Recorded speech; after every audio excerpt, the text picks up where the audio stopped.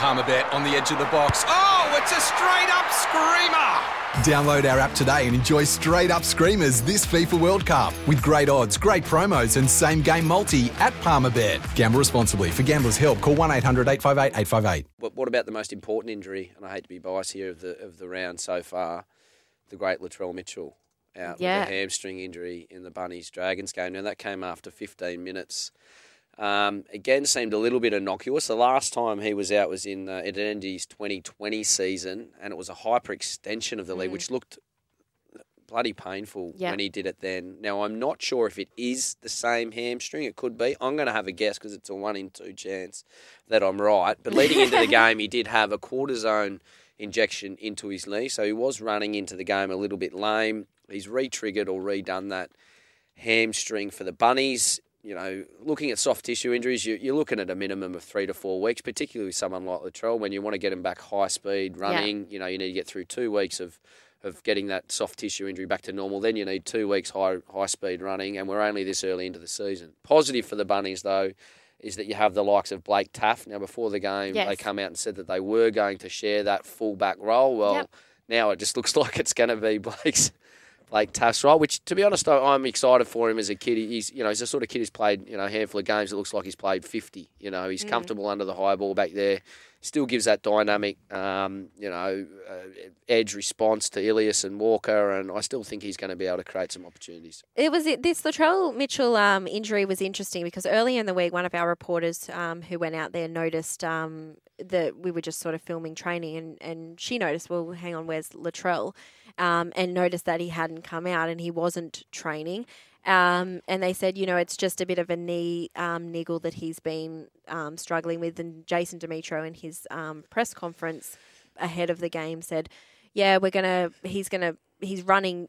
He said he's just had an injection. He said he's running the best I've seen him run all season. Of course, of course. So he was talking it up. That's classic. That's got the juju out on him. Yeah, that's the. But he said Blake Taaffe was ready to go. That he'd been training with the side all season. That he was also coming back from injury as well. But that Latrell was really excited to see him and out there and share that role. But then we did see that hamstring injury last night, and he'll have stands to say today to see the extent of it. Which it was the same. So I've just been handed some important information here through my assistants. I have a few of them. The same hamstring as 2020 left. He comes with an entourage. The NRL physio says it's a minor one. So fingers crossed if it's in the belly of, you're looking at 3 to 4 weeks for Latrell. But not good news for the Bunny, for the Bunnies. No, it isn't. But I mean, Blake Taaffe, it's not, he's not underdone. He's someone that can fill in there. But as a Bunny, you're a Bunnies fan, aren't you? Absolutely. Were you pleased with the game? No, I wasn't. I was extremely frustrated. Really? And I've been frustrated for 24-12 is a nice, juicy-looking scoreline, though. If you're watching the game, it looks like someone had put grease on the ball. It was one of the sloppiest games. I mean, here with Brooksy, who's a Dragons fan. I mean, they let 36 points in against the Eels in the second half, wasn't it, the week before? And they looked like a rabble. And I think the Bunnies, got over the line 24-12 without playing great footy. But it just looked like that there was no cohesion there with St George. And there is big, big alarm bells, I think, with the St George Illawarra team. You might be able to fill us in on your thoughts, Brooksy, being an avid St George fan. What are they going to do out there to turn things around? Like watching it last night, like Ben Hunt was going in a dummy half on the fifth tackle. There was just getting to kicks. Like the kicks were, I don't know. Like there were some really good moments where they were kicking on the third and fourth and forcing dropouts and go forward, rolling South back. But most of it was South just getting up the field. They had 17 errors in the game, the Dragons. Like it seemed like every time they were coming out of a set, like Mbai wouldn't run the ball back, which was the criticism of Sloan. He's too light. He'd pass it, and then there'd be like an error from Lomax dropped the ball a couple of times. Some really good tackles in defence from the Rabbitohs. But it's just like we're dropping these young guys, and these are the guys of the future. I don't think anyone could understand that. And you see on the other side of the field, Lockie Ilias is getting a really good run, and he's gelling. Yes, the Dragons didn't make the grand final like the Rabbitohs did, and you can slot these young guys in. But we're still one, and they're still 1-3 leading into that game. It's not Yeah. like we're setting the world on fire. And I like comments from Robinson on Walker during the week when he went in to defend his young halfback and say, look, his defence is an issue, but if we're going to produce and what these young halfbacks that the game wants to see, i.e. attacking, creating cutout balls, creating chances, running at the line, kicking, and being brave, then we need to give them time. Now, as soon as for mind, in any team, in any sporting team that I've done, when you start telling a player that we're going to rest you for mental health, that time that you come back almost compounds it because of the waiting to come back in. And again, we're going to see this, without going on too much of a tangent against your Dragons, we're going to see this with the Dogs today, with Flanagan coming back in, who's almost in a similar boat, who's been off for mental health and form issues and now gets... Well, here you go. Here's a hospital pass. We'll just give you the Panthers who are in red hot form and jumping into that. It's something... Sorry, go on. No. I was just going to say one last thing. Like, the Dragons scored a late try. It was 24-6, and it was Mbai out of dummy half. Like, there wasn't really any creativity in terms of creating points from the Dragons. They probably didn't get into too many chances because of the handling errors and just losing the ruck. Yep. And the meterage. But, it was a hell of a kickoff. It was a great kickoff. But, it's going to be interesting to see what Hook does going forward with the team. Does he stick solid with his plan? Yeah. Because the Tigers are just the only team behind him at the moment. Yeah, and as I said, I think it's warning signs. I think you've created your own bed there, and it's... I mean, the only way to quiet and silence the critics here is winning, and you hope that Anthony Griffin does have some sort of great master plan in place, but, who'd want to be an NRL coach? I'm always fascinated with the idea of resting, and it seems to be something that happens in cricket a lot. What's your take on it when it happens in cricket? Well, cricket, I think, is... It's a little bit different in the fact that there is actual genuine evidence out there to suggest workload issues with back injuries in fast bowlers in particular. And these teams can sometimes be away for 300 days a year. So resting them for mental reasons and being on long tours kind of makes sense. Cricket is resistant to it, though?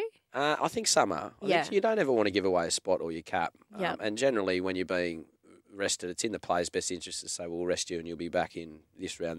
So it's planned, I guess, a little bit in going forward. If it's been a big hot test in Pakistan, you bowled 60 overs as a fast bowler, you probably need a break. But, two different sports. It was frowned upon, but I think now it's being more and more accepted in cricket to get the longevity out of the play, particularly in last fast bowlers.